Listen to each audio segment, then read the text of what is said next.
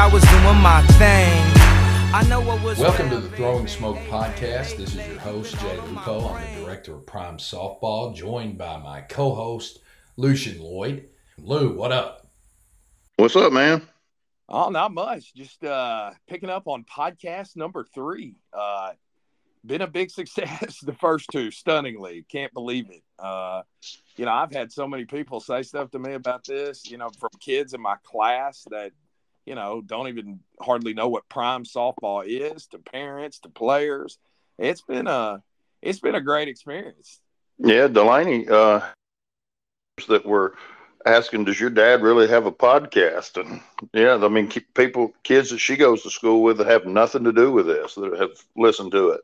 Yeah, I mean, it's been, the response has been crazy. I've been really excited about it. It's gotten to the point where I look forward to it every week, which is, looking forward to talking to you. That's never been the case before. So I hear you. So this week we're going to, do our typical rundown of the Prime Softball Fall League Week 5 action. We're getting towards the nitty gritty. We're starting to see kind of a clearer picture. The reality is nobody's separating themselves. It's just getting more jumbled up, but we're going to talk about Week 4 action.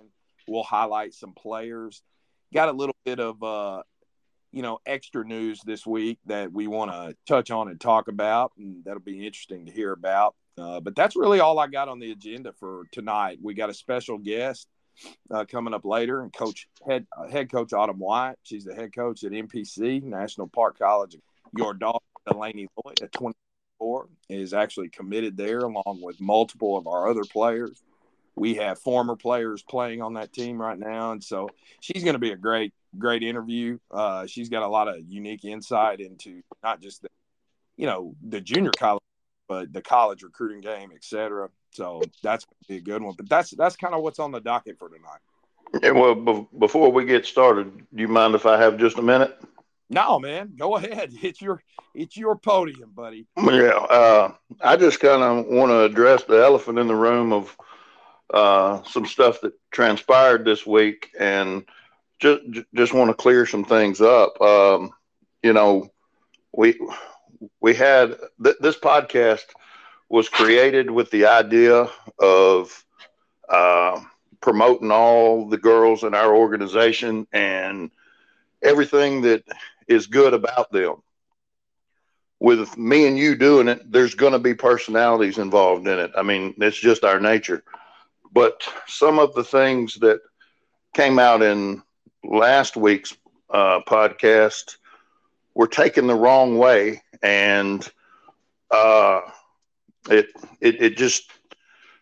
still baffles me that it was taken that way, because I mean, if there's 2 people that care about these girls, I mean, nobody cares more about them besides maybe their parents than us. And I just want to touch on a few things that, this fall league, it was created with a draft. It was not handpicked. The teams were not. They were designed to be balanced. And I mean, the records show that that's what it was. That's absolutely right. Right. And on top of that, I don't know about you, but I haven't received a nickel from this. I'm pretty sure you haven't either. So we're doing this because of what we want to do for these kids. And I mean, I don't give you credit very often, but I'm going to today. And I'm going to say I'm doing all this so you don't have to. But I mean, you work extremely hard at all this, way harder than I do. And on Saturdays, if for some reason you don't get to shake hands and kiss babies with every family that walks through there, it is not a slight to anybody. It is, I mean, you are extremely busy. You are responsible for the scheduling, the balls, the umpires, everything.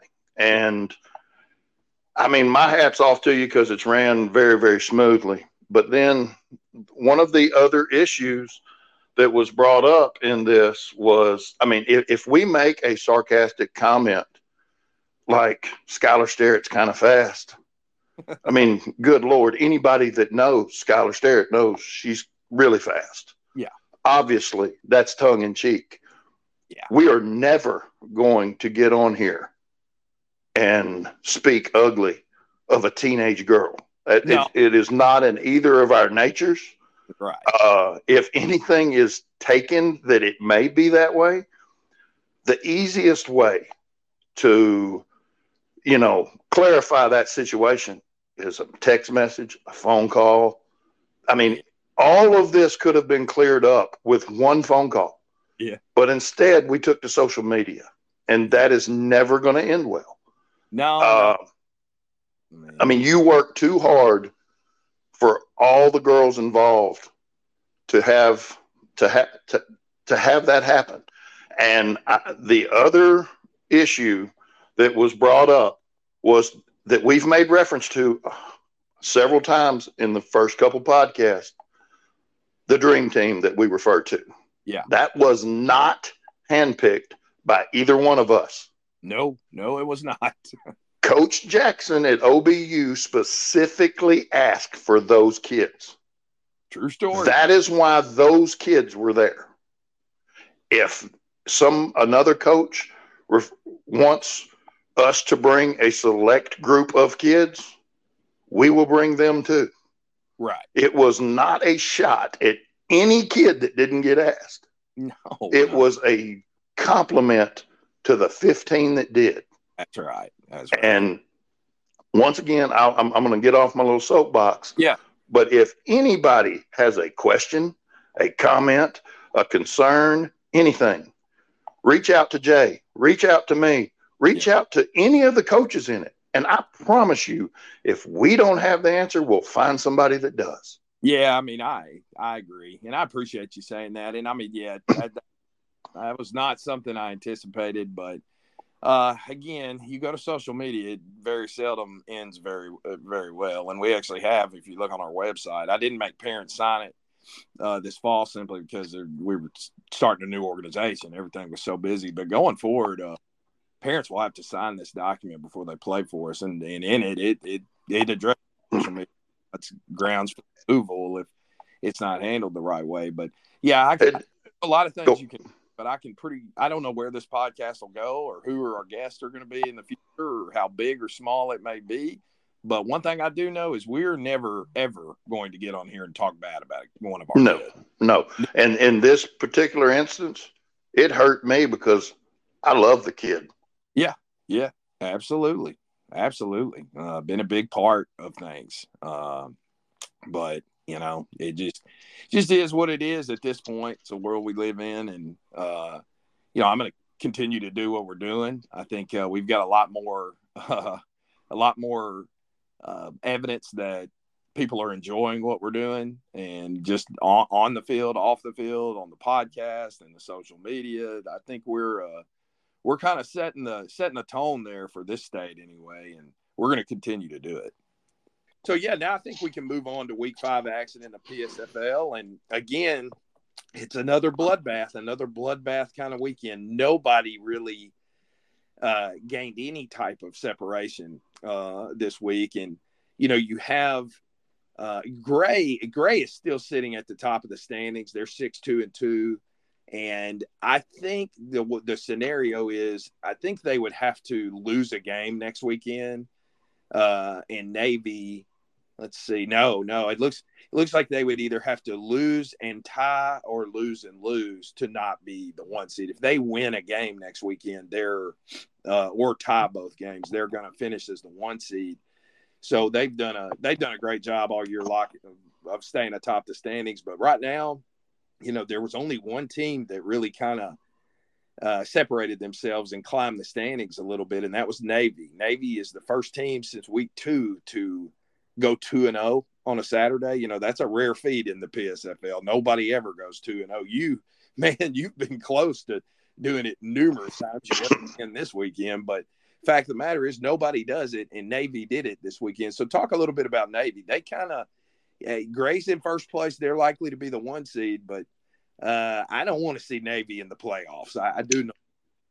Yeah, if Vegas was putting odds on it, I don't know if they're the favorite, but that's where my money's going. Yeah, probably me too, honestly. I mean, their lineup is stacked, and the kid from Batesville that's come in, she throws it well.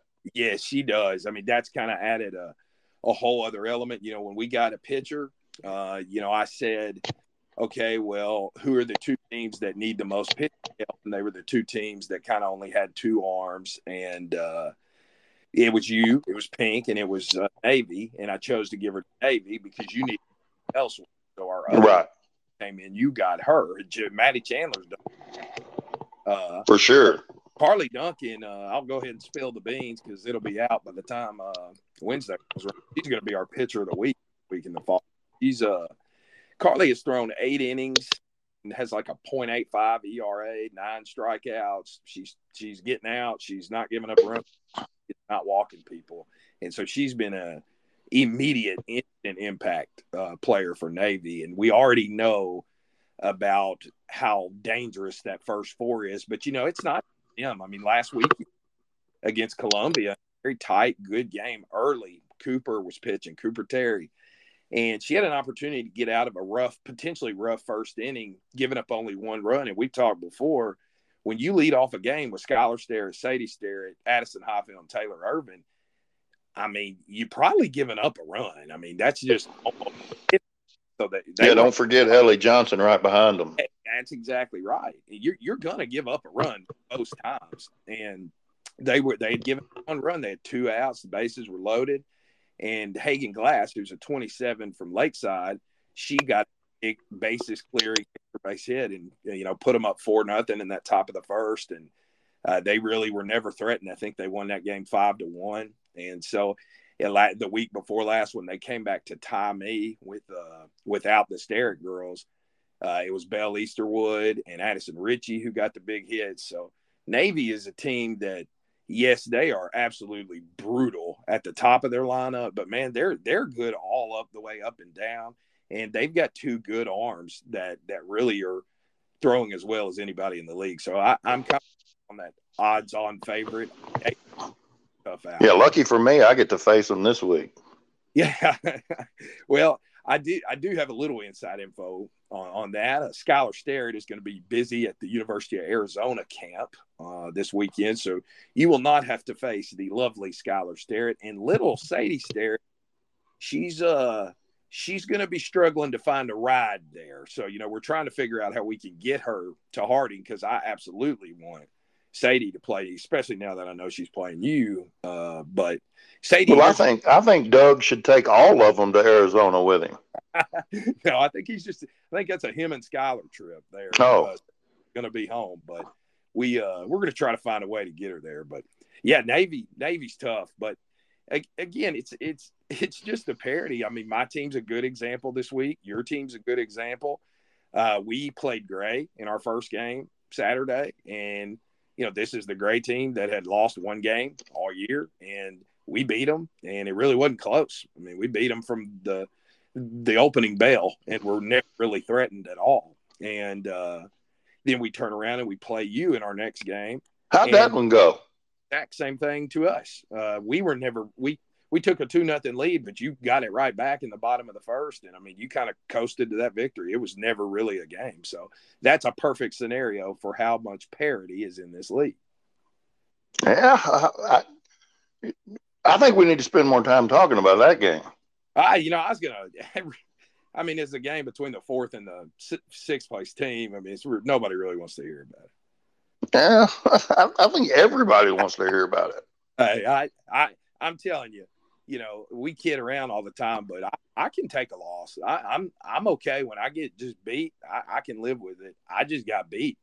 Pink outplayed White from the opening bell. Like I said, I mean, your kids played really well. Something that's been a bothersome deal for you, really, 2 areas all year is your hitting and your defense. And not only did you guys hit the ball extremely well in that game against 2 very good pitchers, y'all played tremendous defense. And so we did. That was great. Plays defense, Pink is a really difficult team to beat as well. Yeah, and then the other side of that spectrum happened for us in our next game. That's exactly right. Again, the bloodbath of the PSFL. You had the same scenario. You were up, you were in control, and then you didn't. Well, it really wasn't your offense in that game. It was the defense that got you, and it's stunningly by not only the best defender on your team, the best defender in the entire organization. And Allie, I know, had a rough game and definitely did not like how that transpired. But man, she's so good and just such a good player. You saw her today; her spirits were up; they were high. Oh yeah. I mean, well, I'll tell you what I told her, and I told her mama. Yeah. If you give me a 4-run lead in the bottom of the last inning, there's not a kid I'd rather the ball hit to than her. No. And so if that's what I'm going to get, I'll take it every time. Me too. You and me both. I would live with that scenario 100. Because there's not a kid I believe in more than that one. No. I mean, we try to different kids on this podcast, and we don't want to just talk the very best players. I mean, I want to give a lot of kids some publicity, and we're going here in a little while. Kids that, some of you people listening may not even know who they are, but Allie, we can't talk about her enough. I mean, Allie's just a wonderful. She's a great kid, and she's such a good player in all facets of the game. And I know she felt horrible, but at the end of the day, you look at her today, she was good spirits, leading the workout today. That to me shows more about Allie Mendoza's character than anything else.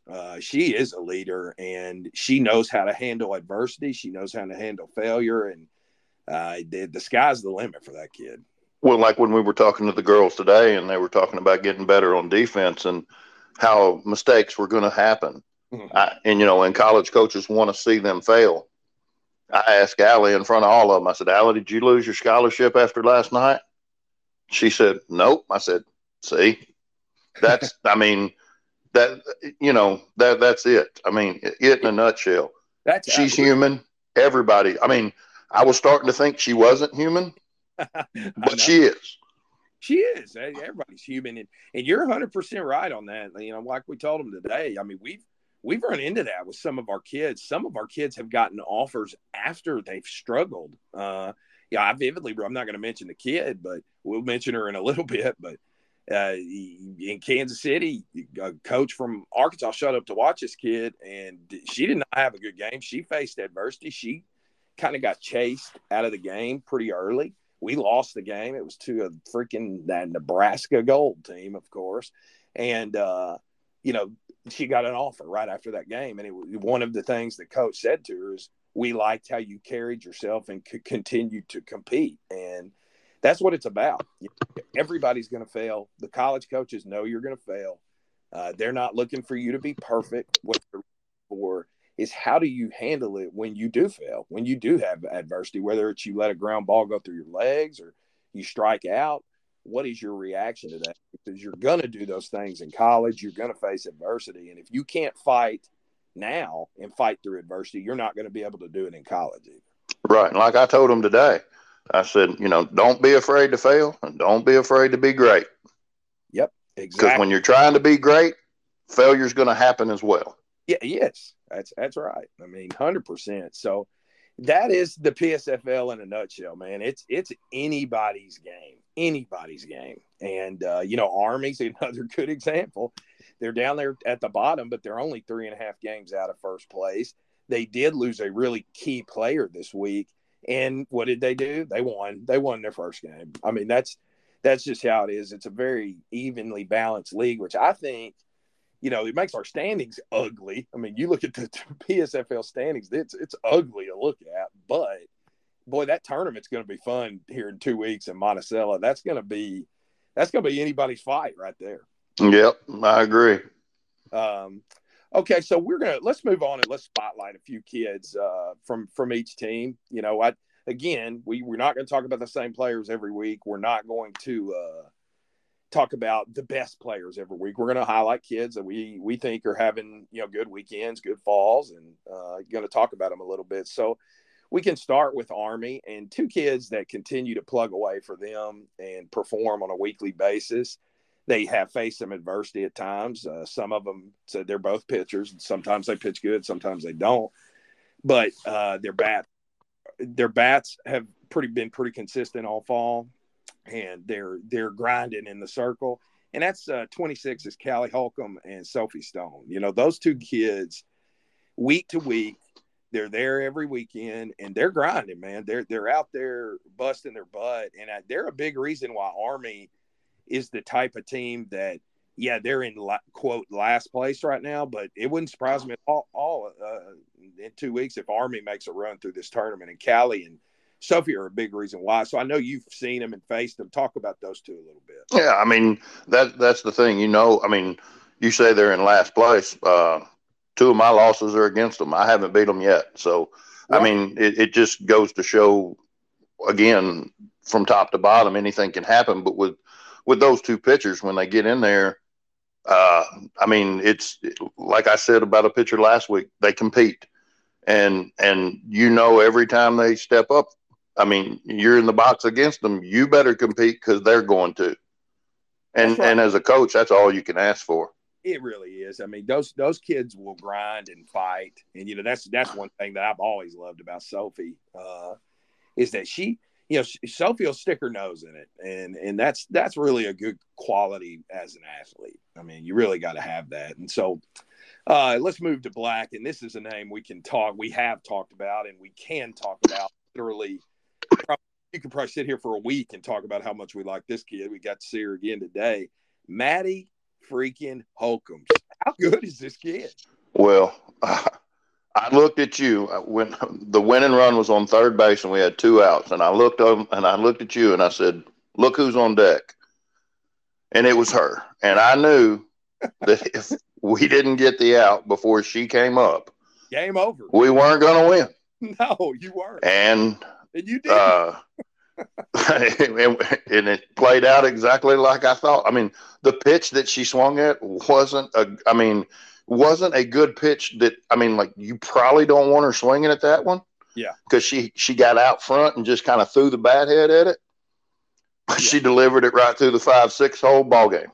Well, and this is the kind of kid she is, the kind of player she is. And she's going to have to work on this a little bit because, geez Louise. But, I came up to her after the game and was telling her how good she is and stuff and how awesome she got the walk-off. And you know what she told me? I didn't hit it very good. I didn't hit it. Well, I'll say this. She is 100% right because I saw her. I have never – that is the softest hit I've ever seen her have. Now, obviously, I hadn't seen all of her at-bats. Right. But she does not miss a barrel. She doesn't, man. She is so good.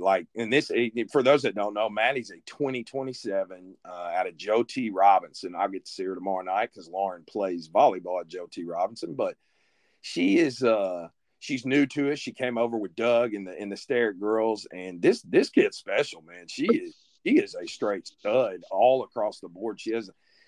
I think her best tool is her arm. She is an absolute weapon behind the plate. Autumn and Dory were sitting in the dugout when we were playing against her.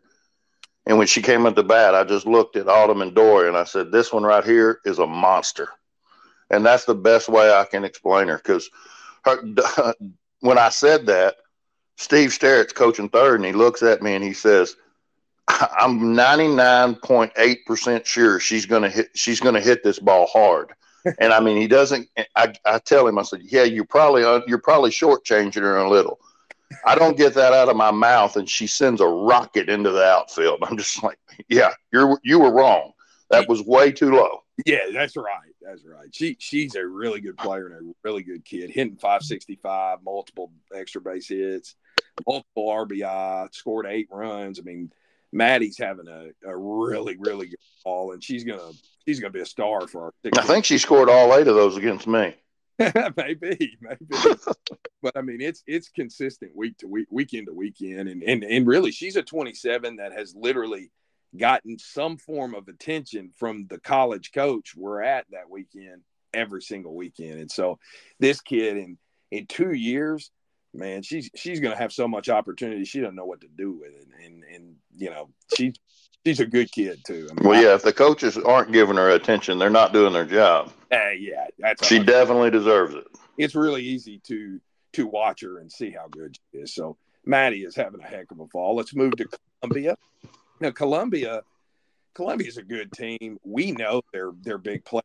Kids like Cooper Terry, Mackenzie Guy, Sarah Camplain, Raylan Kelly, and those kids are all delivering. They're all having big falls at the plate and doing what you would expect them to do. But a kid I want to talk about, and you got to probably meet her today, actually, is a kid named Adeline Vasquez. She is a 26 from Texarkana, Texas, and she came to us last summer.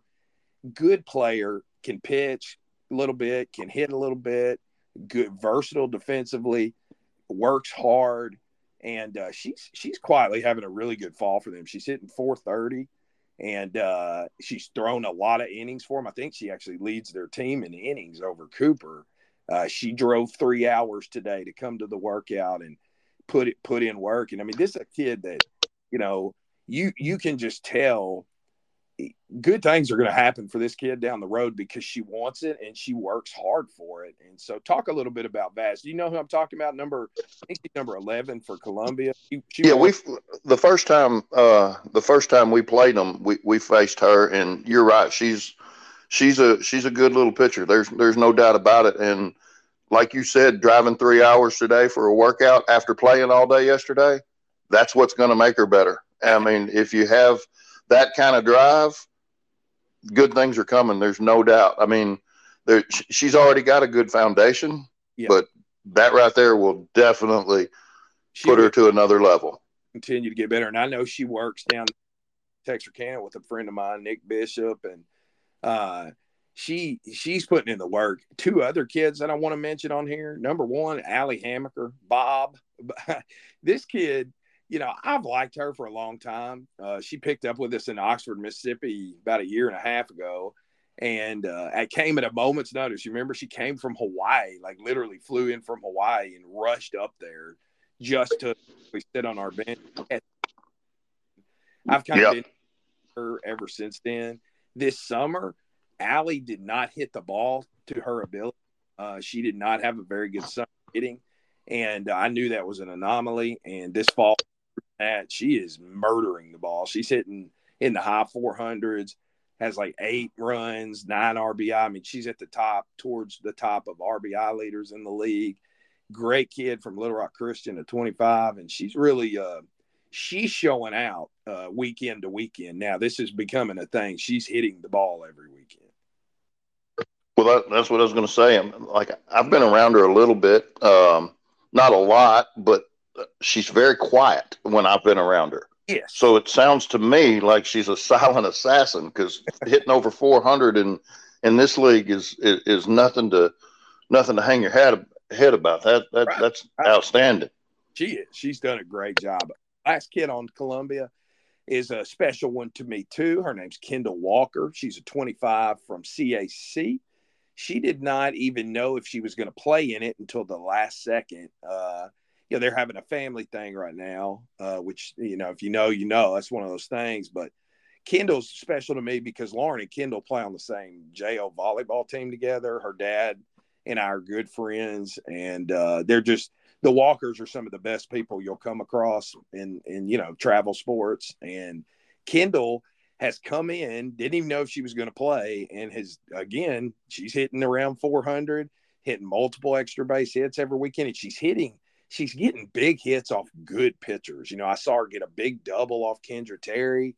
Who did she get that hit off of today? It may have been Carly Duncan she got a big hit off of. And so I don't know if you know Kendall, so you don't have to talk about her if you don't know her, but Kendall is a great kid who's doing a lot of good things right now. And she doesn't really think she wants to play college softball. She's a heck of a dang volleyball player, but she's one of those kids. We talked about Cooper last week, how she just kind of rolls out of her bed and can hit. Kendall's kind of like that too. Well, I mean, if you're coming up in big spots against a couple pitchers you just named, that I mean, not a whole lot else needs to be said. I mean, that's big time. I agree. So we'll move to Gray now. Now, Gray did not. This was the first weekend. You know, I always compile the stats for each weekend and send them out to the coaches, and we vote on the awards and all that. And this was the first weekend where I didn't have like 7 or 8 Gray kids on that list. You know, usually it's their entire team. This weekend, it was just a couple of them. But they've had a phenomenal year. I mean, top to bottom, that team is tough. They hit and they play defense. 2 kids I want to single out for them who have had big falls. Number one, Kat Keeling. You know, she's new to us, coming from, I believe, the Dingers, came to us this fall. Kat is every bit as advertised. She is just a really, really good all-around softball player. And Rich Mountain's getting a very good player when she heads up there next year. Yeah, another one that I haven't heard say a whole lot, but she just goes to work and handles her business. I mean, she's not the loudest kid, but she produces. Yeah, that's right. Right. I mean, Kat's not going to draw attention at all. She just goes out there and does her job. But she's hitting like 571, 5 RBI, 9 runs. She's hit some multiple extra base hits. She's a very good defensive catcher. She's good in the infield. You can play her in the outfield. It reminds me a lot of, you know, it reminds me a lot of Madison Chaplin, just very, very versatile. And she's done awesome. Then you move to who's gotten some publicity in this thing. You know, she was week for like the first 4 weeks and has done really good. But I don't think we've talked about her on the podcast. She's new to us as well, and that's 25 outfielder Dita Porterfield. Dita's a dang good player. She's hitting 500 for that Gray team on the year. She didn't make the catch, but she almost did. And it was against my team this weekend, and she was like laid out full center field, a sports center type play. And this is a kid who's got interest from a number of places. And talk about Dita and just her ability and the kind of addition she's been to our program. Man, she's what I refer to as a dirt bag. Right. I mean, she is a go getter. When the first pitch is thrown to the last one, she's going to do what she has to do, right, to either get on base, make a play, whatever. She's not the biggest kid, but she's got a pretty dang good arm for that little body. She does. She's got a very good arm. Dita's a heck of a player, and just those 2 are 2 of the many that have kind of made that Gray team tick all year. Moving to White, let's see. I got to talk about Elena Lyle. I mean, Elena's one of ours. She's been with us from day one of this thing, and she gets a ton of publicity. If it's not documented, it should be. Elena's one of the most heavily recruited players in our organization. She's got multiple Division II offers from the GAC. She's got D1 interest still. She's still getting D1 interest. She's got a big trip planned Sunday, actually. But Elena, she's getting a lot of that for her pitching. But Elena's bat has been what it's capable of being in this fall league. She's hitting 632, which I hadn't got the weekly leaders yet for this week, but that's going to be in the top 3, I would think.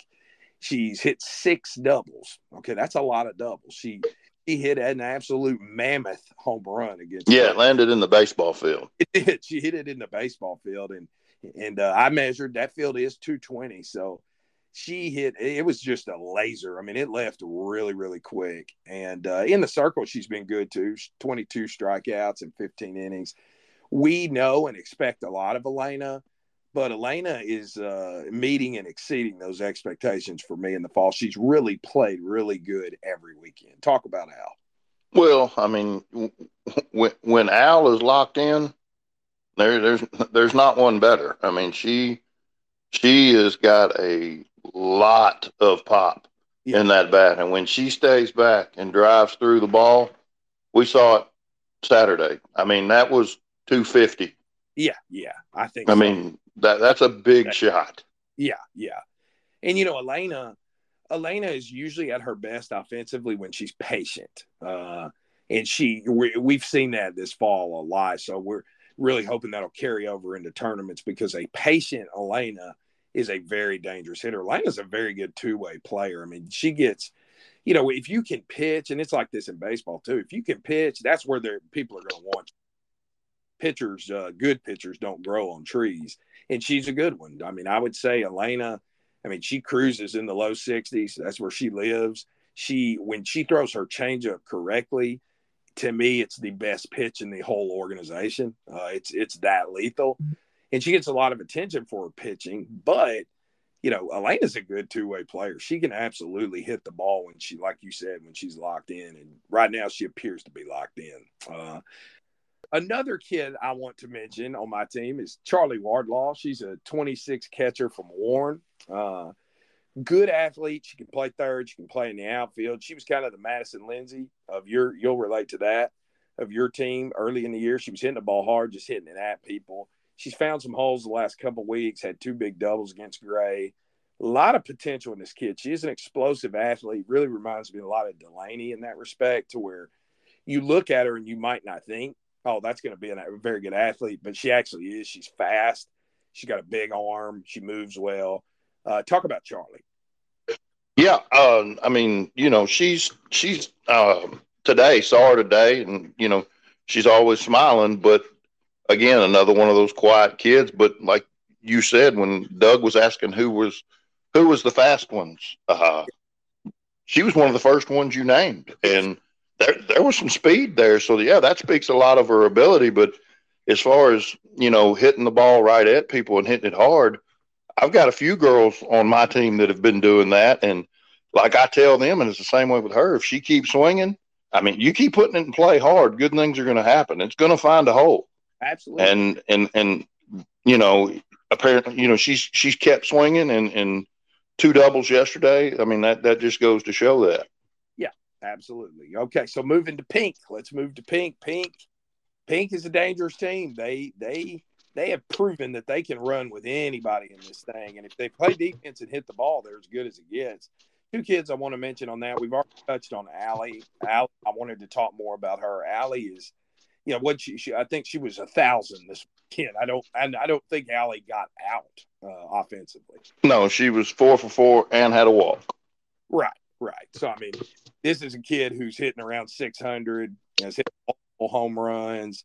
She is we know her for her defense, and her defense is what's truly special about her. It's better than all the other kids, but her offense is really good too. Her base running. Allie is the total package, and talk about just her overall ability. Well, I mean, she affects the game in every aspect of it. She on the bases, in the box, on defense, and not only that, but more importantly, in the dugout. I mean, she is a leader every time. You know, every time somebody's down, she's letting them know, you know, you're fine. You know, it's just, she was my number 1 pick for a reason. Yeah. And she's, exceeded any expectation I could have had. I agree with that. Really liked what you just said there. She is a vocal leader and just an A+ kid. Another one I want to mention, and me and you have talked about her quite a bit. I'm trying to get her to move down to the good school in Cleveland County, but she won't listen to me. Again, there's one of those sarcastic remarks, so don't anybody get offended. Mackenzie King from Rising, she hits the ball, man. Man, we were in the cage getting warm before we played y'all, and she was striking it so well. And then, like, we get out there to play, and her first at bat, she was a little off balance. And I just told her, I said, hey, babe, stand tall, stay balanced, and drive through it, just like what you were doing in the cage. And, man, that kid can hit. I mean, she hits it hard. I learned that the hard way the first week. I was pitching to her in the batting cage, and she hit me in the wrist. Go ahead and tell the listeners about that one. Yeah, I was the second batter that I threw to in the whole fall league. She hits me on this with the second pitch with a line drive to the wrist. Oh man! Yeah, I tell you. Yeah, I'm telling you, I had to play it off like it was nothing, but my wrist was swelling up, and I mean, I was dying on the inside. Hand off. Yeah, and we get to the dugout, and I said, Mackenzie, you're going to have to sit this game for hitting me in the wrist. And she looked at me like, are you serious? I'm like, no, baby, I'm kidding. But yeah, she can really swing it. But I'd like to talk about one of the kids on my team, if you don't mind. Yeah, go ahead. Lila Becker. Yes. This kid, she's as shy as any kid I've ever been around, but she's starting to crack out of her shell. And this weekend against y'all, she was on deck, and I told her, I said, hey, if I give you the sign, I'm going to need you to lay a bunt down. It's going to be a big spot. We're going to need it. And she says, yes, sir. And then the girl in front of her walked, and as I was going up there to get the bat, I said, hey, I'm not giving you the sign. Just lay it down. And she said, yes, sir. And I was wanting it to be a sacrifice. Right. She lays it down perfect. Bunt single. I mean, she's grinning ear to ear. The next game, she's leading off the inning, and I walked up to her and I said, hey, you're leading off.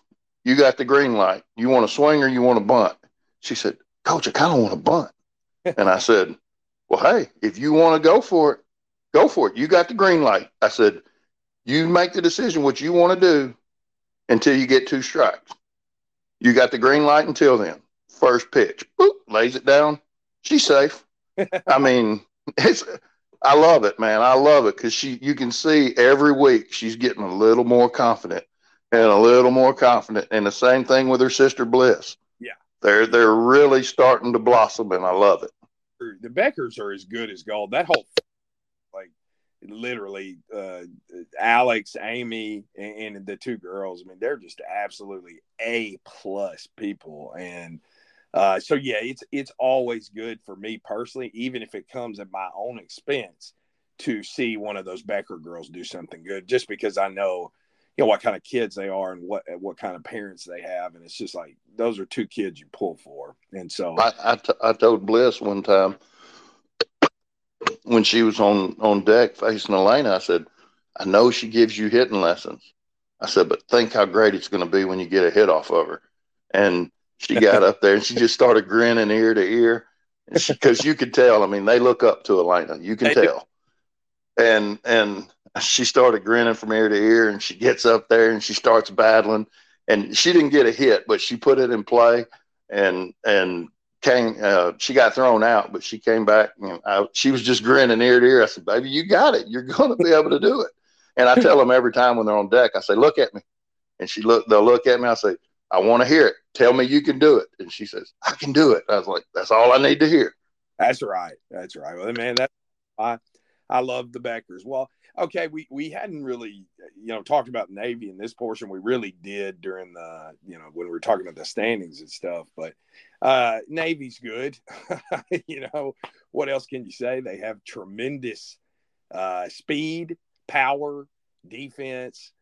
When that team is all there, and they will all be there on the Monticello weekend, the tournament weekend, they are really, really good. And they've had so many kids do so many good things for them. I'm not even gonna single any of them out, because I think I've mentioned every name on that team with the exception of Callista Cormier, who's done great all fall, very vocal, good catcher, hit the ball, and Rayleigh Milton, who was at the workout today, Riley's just a little doll, little tall, skinny slapper athlete.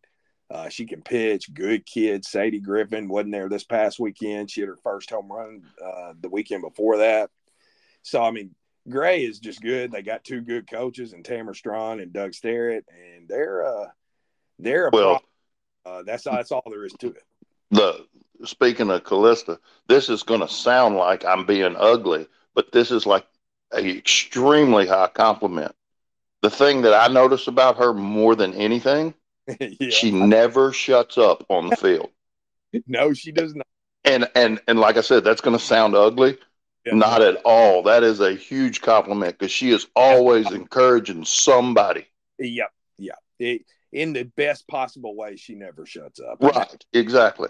You're exactly right. I mean, she's a great kid. And I mean, this kid, again, yeah, you can say, well, they chose to do it, that blah, blah, blah. But this kid, we're waking up at 6 o'clock or whatever to drive to these locations. This kid's getting up at like 2:30 or 3 o'clock in the morning, driving down, playing softball, giving 100%, and then going back to Bentonville. And so, I think kids like that, the Katie Browns, the Adeline Vasquez's, all Steve's pretty much entire team coming from Texas. I mean, these kids are dealing with an element that some of the other girls don't have to deal with, and hats off to them for it.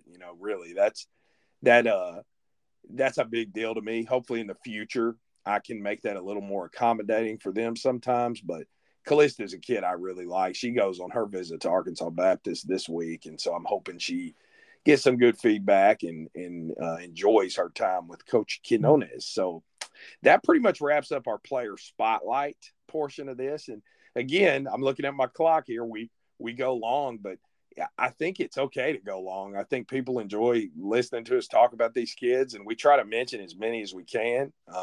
We know college coaches listening to this. We have actual documented evidence that is occurring. So to me, the more kids we mention, the better. The more we can say about them, the better, because at the end of the day, we're there in the fall league. We interact with them, and we kind of know things about them we can talk about that could maybe give them a little edge here or there. So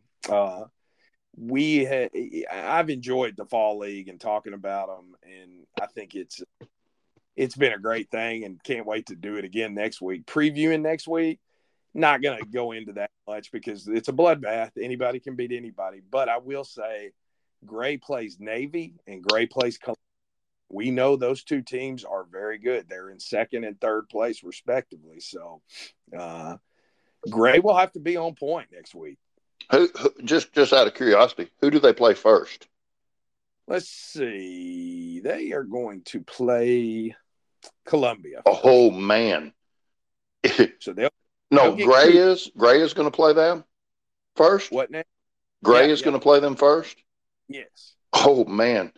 Think about this. If Columbia pulls that off, the game against Navy and Gray will be for the number 1 seed.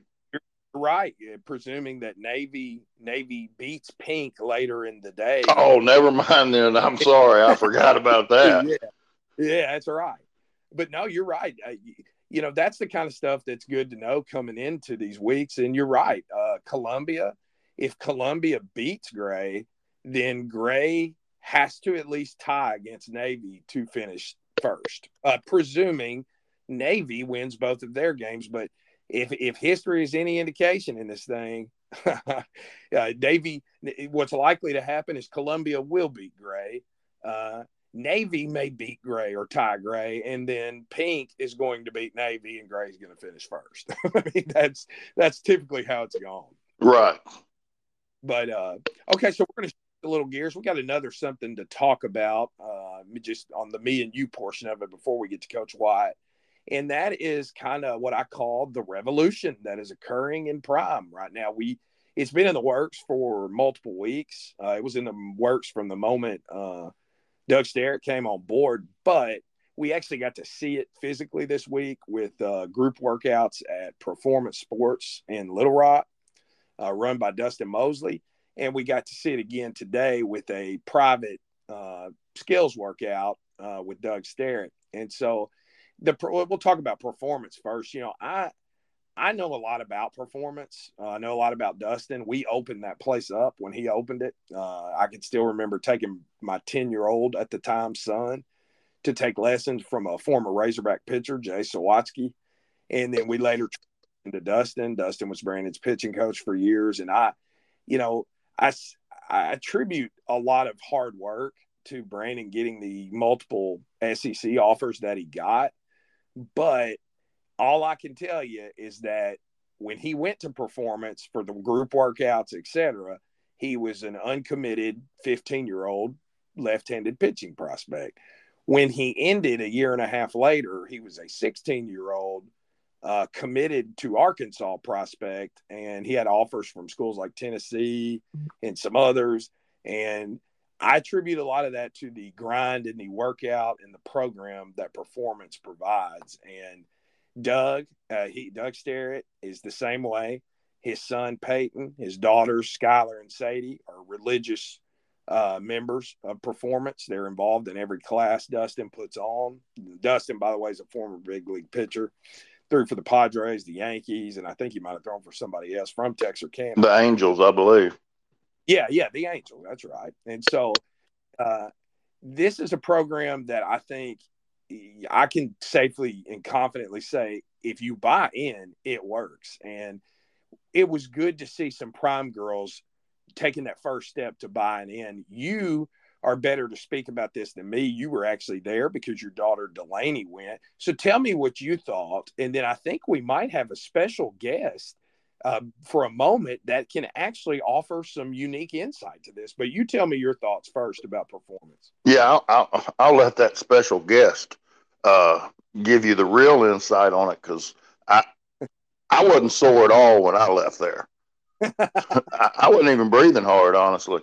But it was, I mean, man, I wasn't sure what it was going to be like. And we drove 2.5 hours up there to check it out on last Wednesday.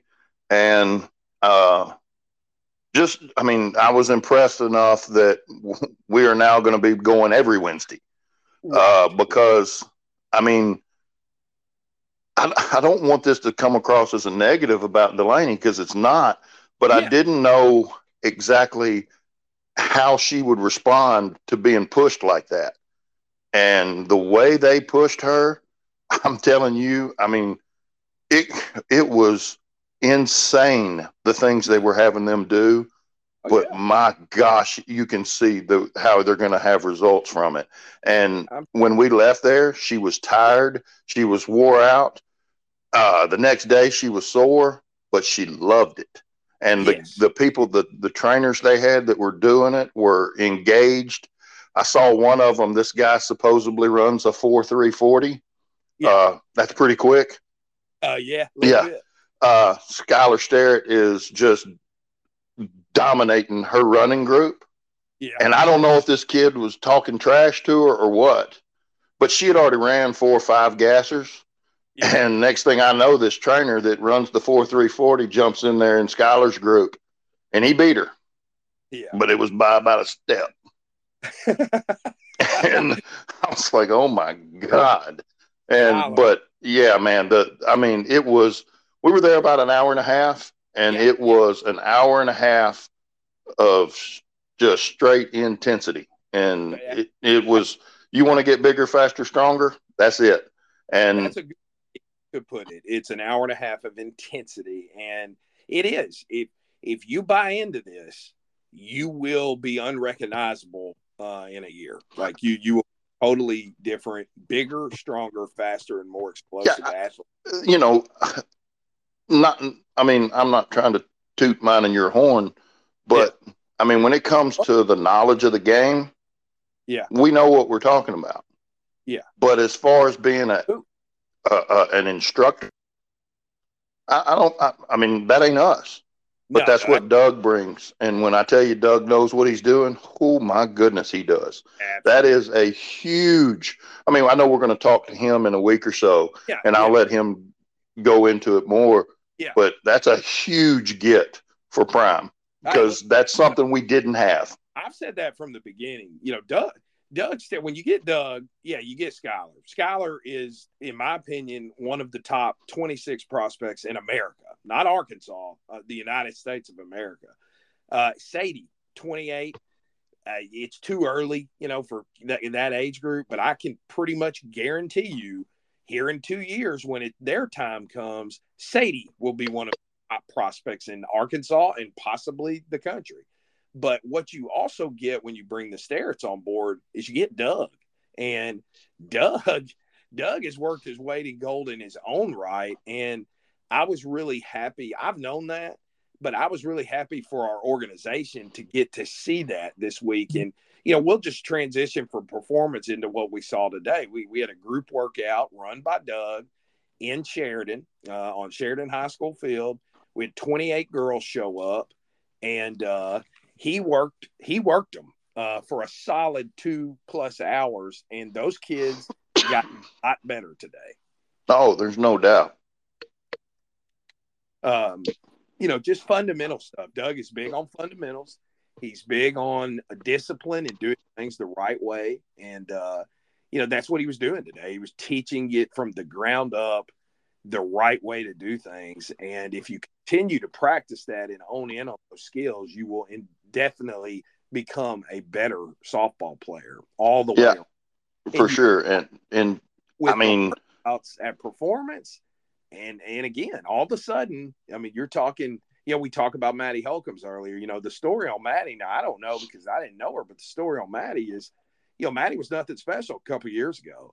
But 2 years with Doug and the performance workouts and the fundamental workouts from him, man, you heard what we said about her earlier. So a monster.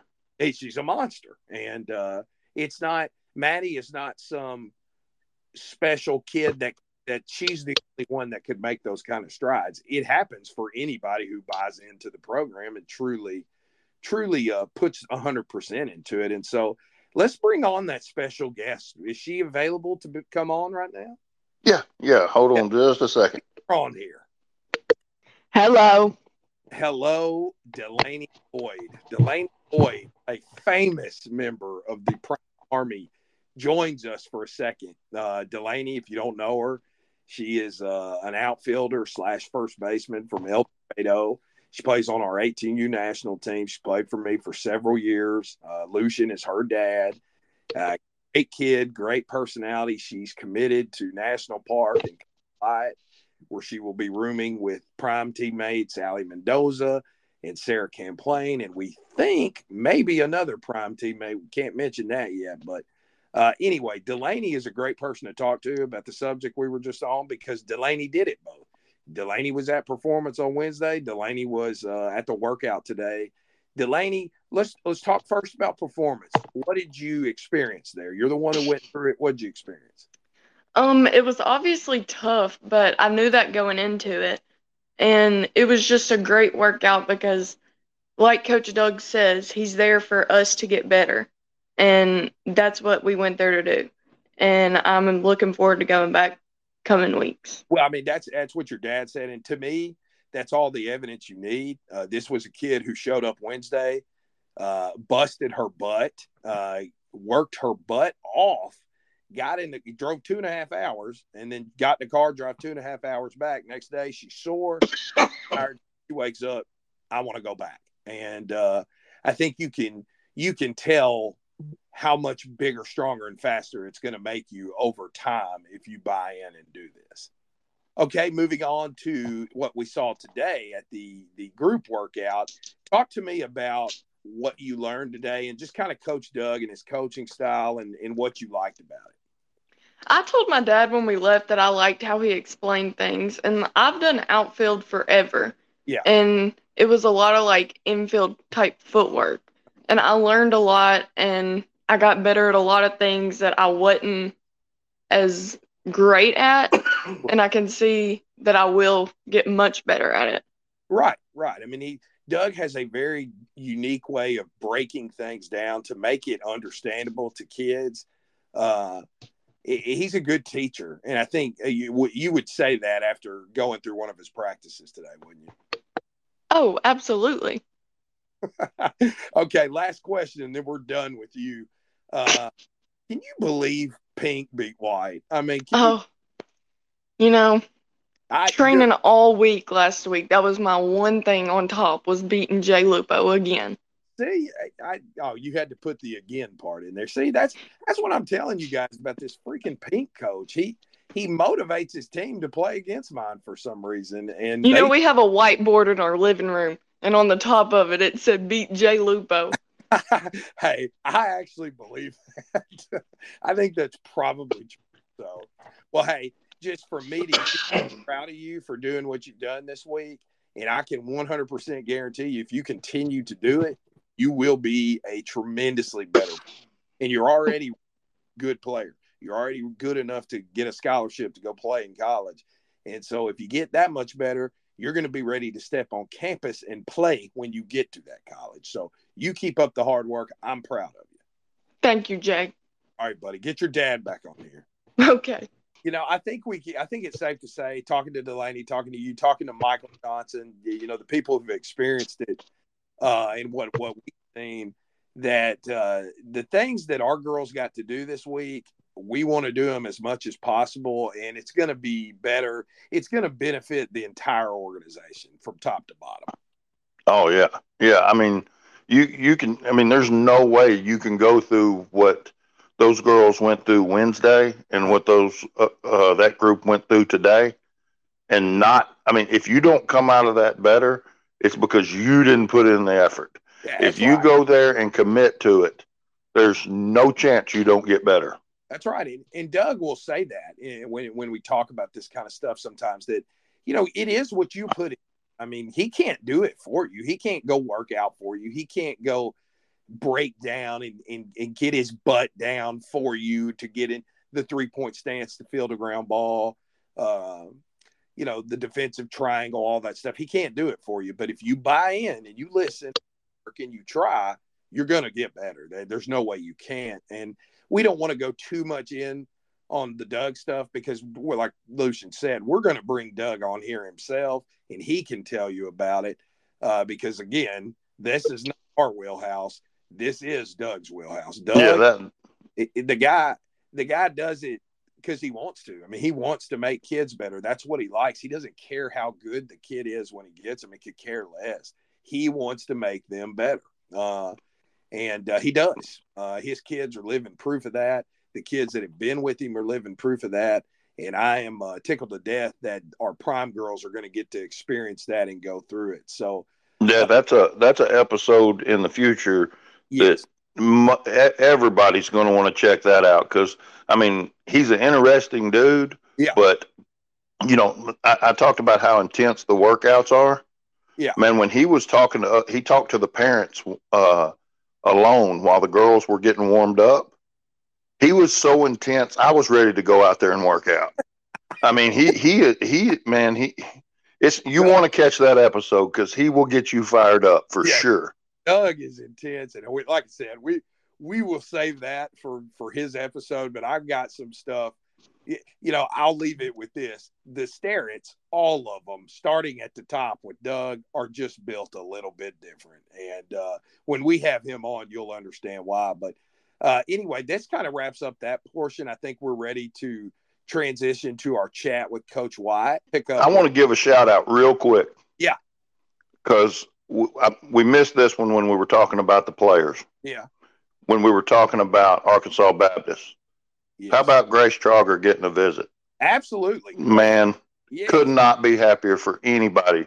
No. I mean, that kid, she is a absolute sweetheart. Well, hey, to interrupt you real quick, was Grace at Proformance on Wednesday? She was. Was Grace at the workout today? She was. She was. And that's, Grace is a high academic kid. She's smart. She still doesn't know if she wants to go to college for academic or she wants to play softball. But it was awesome to know that, a good kid like that is going to have college opportunities. That's what I was going to say. I don't care if she doesn't want to go play college softball.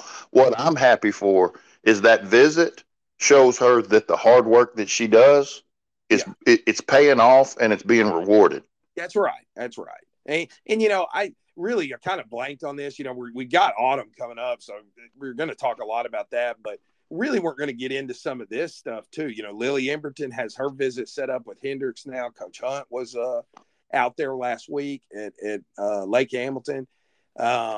We have multiple girls getting visits with Coach Wyatt, etc. So the PSFL week 5 again was another very successful recruiting weekend, and your comment on Grace there kind of jogged my memory on it. Okay, we're in our special guest portion of the podcast, and tonight we have a very special one in Coach Autumn Wyatt of National Park College. Coach, what's up? Thank you for having me. Super excited. Love the podcast so far, so super excited to be on it and talk with you. Oh, man, we are so happy to have you. This is really our first real adult guest, I would say. You know, the first two podcasts we had Cooper Terry, who committed to OBU, and then we had our Missouri girls, Abby and Jaden, last week. So you're actually the first adult, aside from me. I don't even know if we can call Lucien an adult, but you're the first adult aside from me to be on the podcast. So it's a tremendous honor, Autumn. That's how much we like you. Hey, those girls set the bar high, but I mean, someone's got to keep you in line. So that's right. I'll do my best. For the record. Okay, well, let's we got a lot of stuff to talk to Coach Wyatt about. Number one, let's go ahead and start with last weekend. She was our host for PSFL action week 4, I believe, at Hot Springs. And just, you know, you kind of know the idea, what we're doing. You've been following it. You've been involved in it. But tell the listeners, kind of from a college coach perspective, what you liked about what you saw last weekend. So during the fall season, it's very hard for us to go out and get to recruit because we're in the middle of our fall season as well. So we play 14 dates. We got 28 games. We're playing anywhere from 2 to 3 times a week, most weekends. So it's really hard to go out and get to tournaments. So the PSFL provided the opportunity to get a tremendous amount of talent right here in Hot Springs, right down the road from us. And just, I mean, you have 80 plus athletes that are just awesome kids. And there was great talent out there, which was really cool to see. I mean, you had the top team in the league statistically playing the bottom team in the league from a statistical standpoint. We saw them tie, and I don't know. I think it's really cool that we got to see them, and there was other coaches that came out there as well. So these girls are getting to play top-level talent week in and week out in front of multiple coaches, but they're not having to be out there playing 6 games all weekend. And so it's a good balance of playing competition, getting seen by college coaches, but also still having your weekend and getting to be a kid. Man, I really I'm like, we need to make a commercial with that on it, because I really could not have summed that up better. That's exactly what I wanted it to be, is a relatively laid back but competitive and productive thing for our kids. And, you know, just obviously you were very interactive with our kids, you and Coach Dory. Y'all were around literally all day. You were up in the press box, or you were in dugouts, you know, introducing yourself to kids. You know, we introduced you to multiple kids that you didn't know who they were before. And then you also got to talk and meet and mingle with kids you already knew, kids you may have, you know, been interested in, et cetera. So what I saw Saturday was just another tier of interaction, you know, and that's really special to me, because that's how I want it to be one day, eventually, to where coaches know there's significant talent in the Prime Fall League, and they're willing to drive and show up wherever we're at to evaluate and scout and talk to our kids and, you know, get kids opportunities. That's what it's all about. Mm-hmm. And it's really good for us junior college coaches because we don't have the strict recruiting rules that other divisions have. Right. So in this laid back setting where you're not playing for a trophy or a championship, we can go out on the field or go in the dugout and really interact and start building those relationships with these kids and get to know who they are as people. Exactly. And that's the beauty of it. And you kind of set the bar there. I mean, like I said, everybody just loves you. And so anytime they get a chance to kind of talk to you and mingle with you, that's a big deal. And I personally appreciate, you know, how interactive both you and Coach Dory were last Saturday. So appreciate the kind words, and don't be surprised if your soundbite ends up on a Prime commercial one day. I'll collect my royalties, but I appreciate it. Look at you trying to get some money. Okay, so we're going to shift little gears here. I want you to talk about NPC for a minute, because, you know, everybody I think follows college softball and stuff, and they follow, you know, the junior colleges. They follow all the schools in the state. But for those that don't know, Autumn is an empire builder. That's what I call her. She and I have that in common, and she's building something special at NPC. And if you need evidence of that, you can look at their results this fall. They're beating quality Division II schools in this state. And, just things are really kind of moving forward for you at NPC. What year is this for you now? 3 or 4? Starting year 3 right now. Okay. So this is the start of year 3. You've gotten better every year. And just kind of talk about the momentum your program has right now. Man, just the amount of momentum we've created in such a short amount of time is awesome. I can contribute it to my help with Coach Dory. I think Dory is an amazing assistant, and she's been really a big part of that growth for us, but also the girls that I've brought on and their willingness to just buy in. I still have girls on the team right now that committed to the previous coach. And so once I took the job, I had to kind of get in contact with them, really tell them what we're trying to build here. And they decided to stay on board, and they're collecting awards. They're all region players. They're getting looks at the next level at 4 years. So they were really a big part of seeing the vision before I even got there, trusting what I had put in place, and then seeing it through. So, right. It's the, like I said, the evidence is there at this point. You're in year 3. All you need to do is look at the results. And I mean, you guys are killing it there. And talk a little bit about, this is something you and I have talked about before, but I think NPC is it could be kind of considered a sleeping giant in the junior college ranks, because Hot Springs is a great city to go to school in. I mean, that's a good place to be. Oh, yeah, absolutely. We just had let's just say a stud that was recognized through the fall league in Prime, and yes, playing in Prime before on campus recently. And they were blown away by the facilities and what we have here and just what NPC has to offer. And I mean, they kind of said, we didn't know all this was here. Like, it's beautiful. And so I think that the results speak for themselves, but also when kids come on campus, that's just really, it's hard to say no. It's hard not to want to be a part of this. Well, that's what I was going to say. Your track record when you actually get them physically on your campus is pretty good. It's you're batting almost 1,000 there, Autumn. So, yeah, All-American numbers, but and hopefully that continues. We've got a lot of good talent coming on visits recently, and I can contribute that to what you're doing with Prime, but also the Prime League. I'll kind of go back, touch on this past weekend really quick, just for another second. But there's some kids that are new to Prime, or maybe hadn't played with Prime before, that were in the fall league that caught our attention, that we're already building connections with and everything like that. So in the 24 and 25 class. So things happen quick, but we're excited. And this past weekend was really big for us in starting to make our list for the next couple years. Well, see, that's the kind of stuff right there that I love to hear, because that's what I want it to be. I want it to, it's something that can help you and it can help the kids. And it's all, that's what it's about to me. And so to hear you say that again, you keep messing around, you're going to be on a billboard or something for us.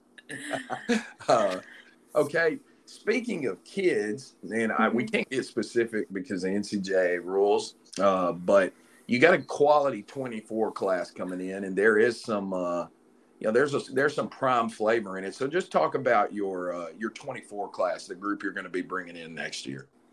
Oh, yes, Prime heavy would be a good way to put it. We're at Prime stupid. I plead the fifth. So right now through Prime, we have 4, and I'm hoping by next week that becomes 5 for next year. But the talent speaks for itself with those kids. It's unreal. Those are kids that step on the field and make themselves noticed by everyone watching. They're fun to watch. They're fun to be in the dugout with. You don't want to play against them, but you want to play with them kind of kids.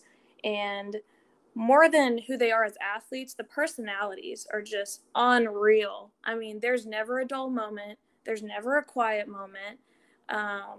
So definitely a lot of fun, a lot of flavor coming in from the prime side, but also, I mean, we've had kids from Louisiana, we have kids coming in from Texas, and I will say these girls built connections with your prime girls at the camps, and they're already making friends with them. So I think we're going to have a really close-knit group next year, but also a very, very talented group as well. So the best is yet to come in Hot Springs. I think that we're only going to keep moving up. Something really exciting is that we're hosting our district tournaments in Hot Springs this year. So what that means is the winner of the district tournament actually goes to the World Series. So we have a chance to make it to the World Series on our home field, which would be just the dream. Yeah, right. I mean, that's the ultimate goal of every team. I would think when they start out the year is to qualify for the World Series, and to be able to do it at home, that's really special there. Mm-hmm. And I mean, everyone wants to, obviously, the goal for everyone is to play for a national championship, win a national championship. But I wholeheartedly believe that is completely doable at NPC. We were just a handful of games from going last year. Right. So, I mean, I tell kids this when they come on visits. This is the vision for the program, but look at the steps that we've made towards that vision already, and you can be a part of that.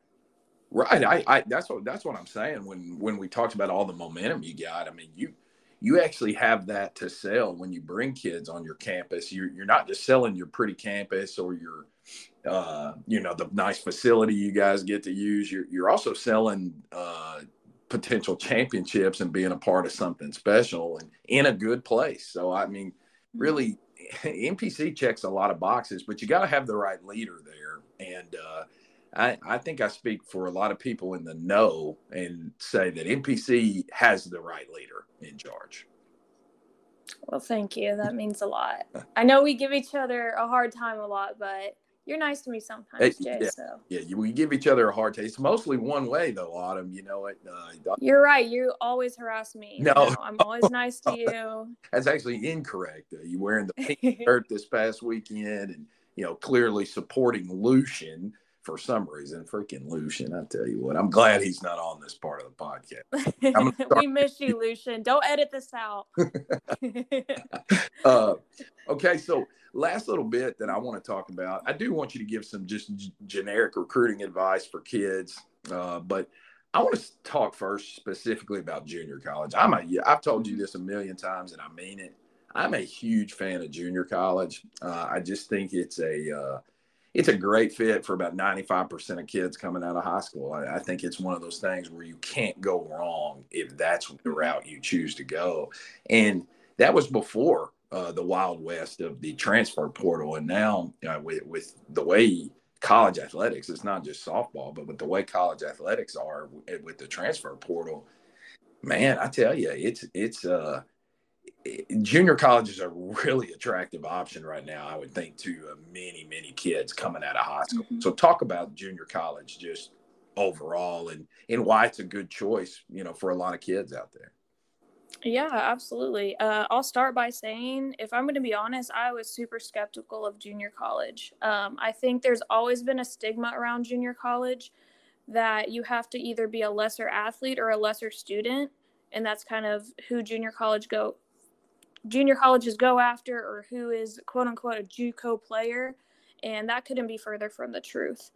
And the longer I am in the junior college level, the more I just am blown away by the talent that we see week in and week out. And you can see by our fall results that it doesn't matter what level you're playing at. We're competing with the Division II schools. We're beating the Division II schools. We actually play a Division I school this week. So I'm going to put us up against the best. And you can go on from a junior college level and play with the best and be the best. But junior college offers so many just opportunities that you may not get at a 4-year level. So right. At the 4-year level, you might be. Go ahead. Sorry. No, you're good. At the 4-year level, you as a freshman are coming in as an 18-year-old, maybe on the same team as a 22-year-old, 23-year-old, depending on if they've sat out before, if they've transferred, redshirted, all of that stuff. And the difference in an 18-year-old player and a 22, 23-year-old player after 4 or 5 years in a college weight room, seeing 4 to 5 years of college pitching is a stark difference. Whereas at the junior college level, everyone you're playing is 18, 19 years old. Right. You're kind of playing people your own age. And then also at the 4-year level, you are, as an incoming freshman, you're also competing with seniors who may have been in that position for 3 years already. You're competing with junior college transfers. You're competing with transfer portal kids. So there's all these different kids with all these different experiences coming in that you're having to compete for playing time with. And junior college allows you to come in kind of on the same playing field as everyone else. Everyone's getting their feet wet, learning how college works, really. Making that transition from high school to college on the academic, the athletic, the social, all those different sides. And also getting to, live, breathe, eat softball. I will say something that everyone needs to know. If you want to go to the junior college level, you have got to love softball. You can't be half in, half out, or, it's fun. Like, you've got to love softball because they talk about the JUCO grind. It is a JUCO grind. You play so many more games. So in the fall, we get to have 14 dates. So if I decide I want to play multiple games on a date, I can do that. Right. So I know at the Division II level, they might only play 3 to 5 dates. And so just the amount of dates you play in the fall is a big difference. And then in the spring, we can play 60 games. So you're looking at 80 plus games a year. Right. That's, and I'm glad you touched on that. Really, you've nailed everything as usual. But you're 100% correct. You got to be all in if you want to go to the next level and play. And JUCO can have that stigma of, well, I'm not as good, so I might go to a junior college, or I'm not as smart, I might go to a junior college, or I think I want to play college softball, I'll go to a junior college. And it's like, actually, that's the exact opposite, because you are all softball at a junior college, and that's the advantage of it. You get to come in and play. Whereas if you go to a 4-year, and I'm not dogging 4 years. I'm not saying don't look at 4 years or don't go to 4 years, but you need to do your homework. Certainly when you're looking at schools and in junior colleges, you get to just jump right in. You're going to get some game experience, get some ABs. And it's like you said, you could go to, say, a D1 or D2. You could sit there, bide your time for a year or two.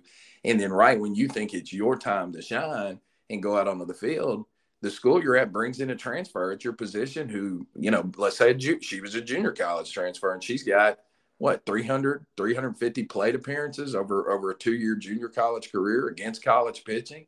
And she's a little more ready to see college pitching than you are. And so it's a scenario that I would think plays out quite frequently in today's climate. Oh, yeah. And like you said, this is not dogging 4 years whatsoever. I played at a 4-year. I loved my time at a 4-year. It was just, I didn't know anything about the junior college level. I was still believing that stigma back then. And looking back, I kind of wish I would have gone to a junior college, because I have not heard anyone go to a JUCO that didn't love their JUCO days. You always hear the crazy stories and like, oh, the bus broke down and we played for, 10 innings and then got back late and then grinded the next morning. Right. And all the fun stuff that has to do with it as well. Yeah, exactly. It really is a great experience. And again, it's just one of those to where I have a hard time finding the negatives in it. I really do. I don't see any negatives in choosing to go the JUCO route, because, just dealing with recruiting a lot of the 4-year coaches, and that's what they got to do. They're recruiting you on potential, what they think you might be. And, that's what they're recruiting high school kids as. But when they go after junior college kids, they're typically recruiting them for a role on their team the next season. Like, they pretty much know what they're going to get, and they have that role in mind. So kind of talk about that, just the different approach from coaches dealing with junior college prospects and high school prospects. Yeah, so I think that with a junior college transfer, you kind of know what you're going to get. You can see their stats play out against college pitching. So you're like, okay, this is how they would perform at this level. High school might be a different story. They might play at a great high school and, their stats translate well. They might do great, step in as a freshman, start, awesome, play all 4 years, cool. But you don't know.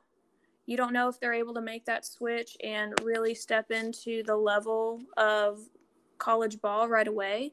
So that could be something to consider. But like you said, it's all based on potential, and maybe they have a person in mind for, let's say, okay, I have a senior coming back and she's my starting shortstop, but I want to recruit this freshman so that I can develop her for a year and then see her fitting in maybe year 2, year 3. So that might be an approach as well. Some programs have JV rosters that they have to fill as part of administration really needing some numbers and also wanting to have a developmental program under their wing. So there's a lot of different recruiting, I guess, strategies. Yeah. And that's something that you as a player really need to ask the coach through the recruiting process. I think a big question to ask is, where do you see me fitting into your program? Yeah.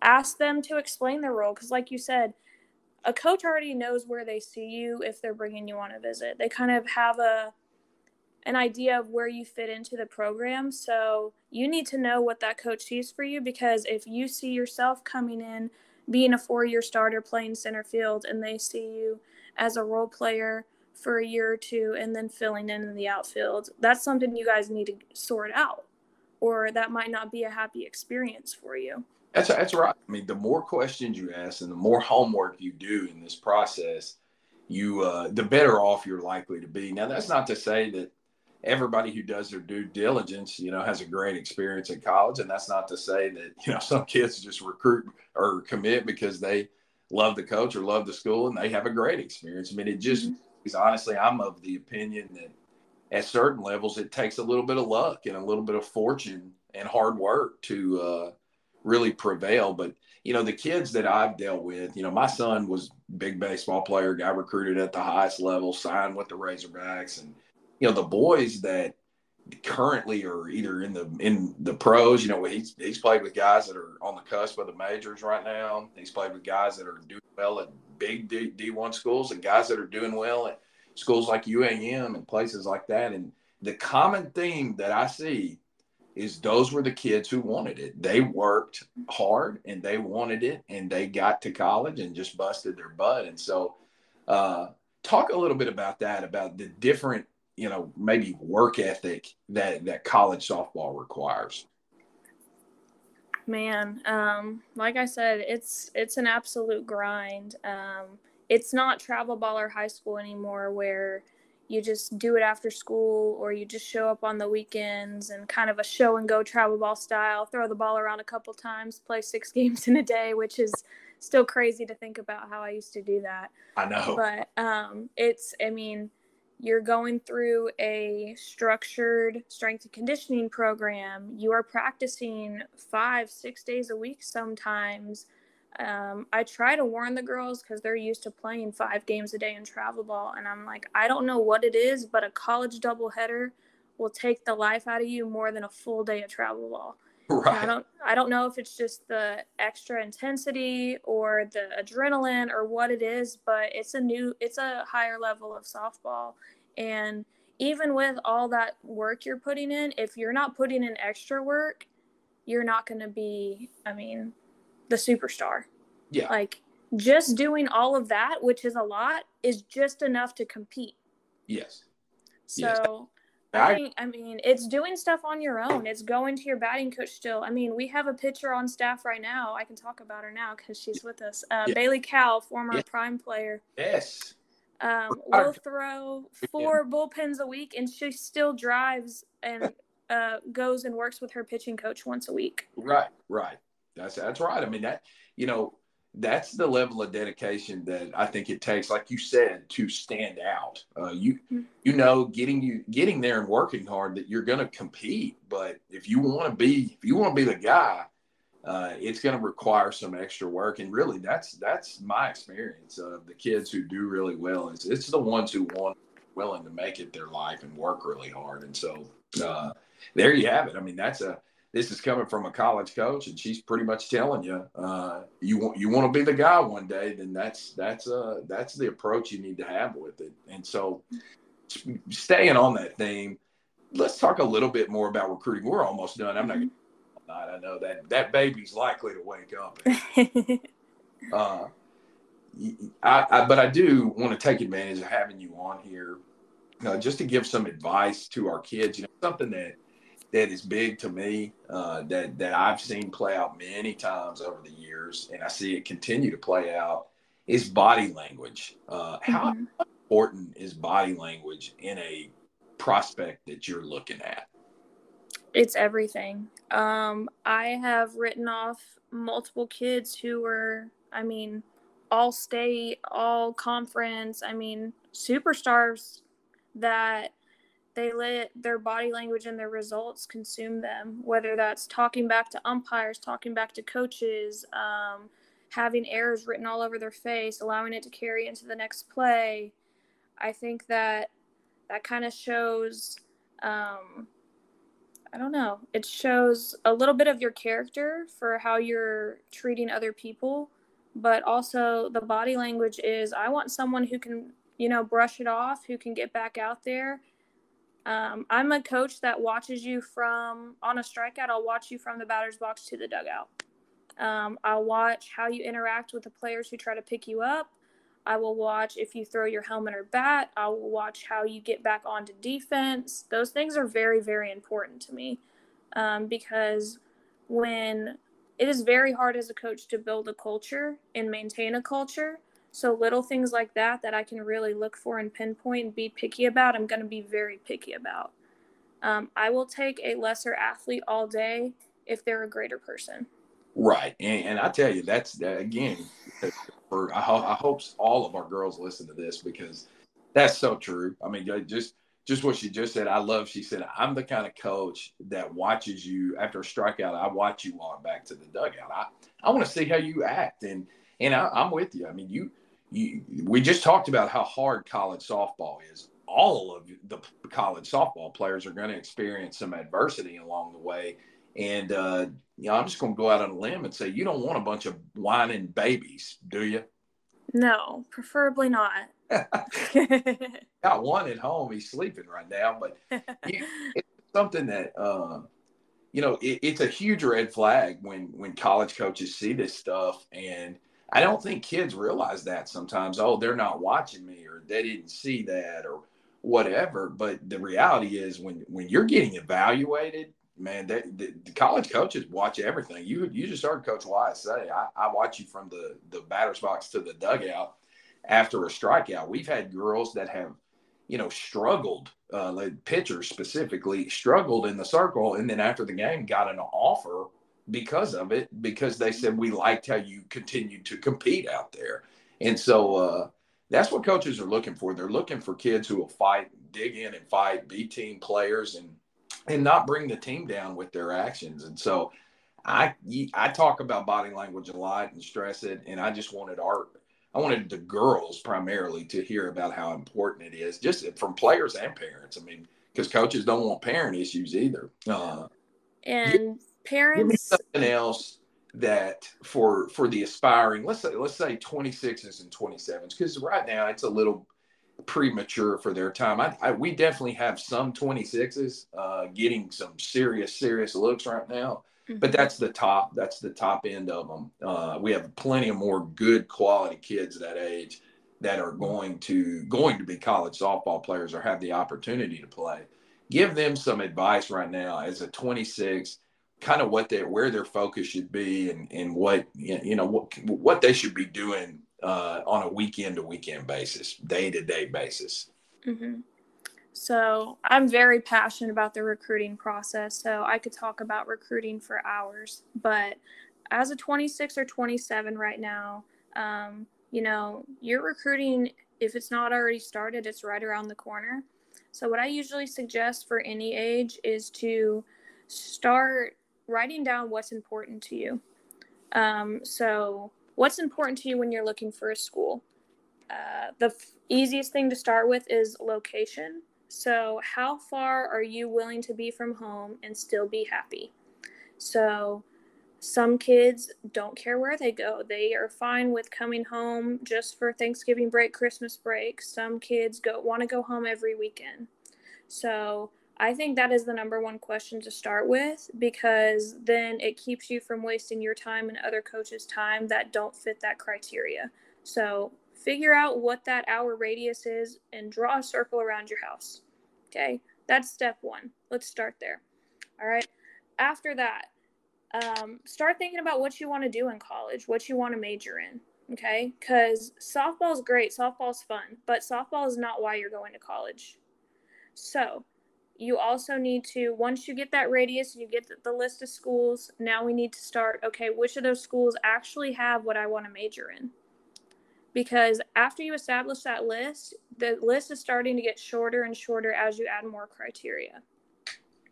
After that, I always suggest, reaching out to those coaches, and if you're really interested in school, attending one of their camps. Right. I think that's the best way to get in front of a coach right on their campus. Yes, it's nice to go to the camps that have 30 plus coaches, but 30 plus coaches plus 200 plus kids with coaches having to rotate. I mean, it's all a blur at some point.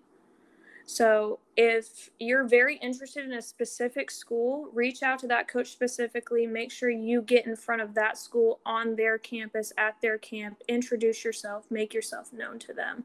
Right. So those are a couple things right now I can think of.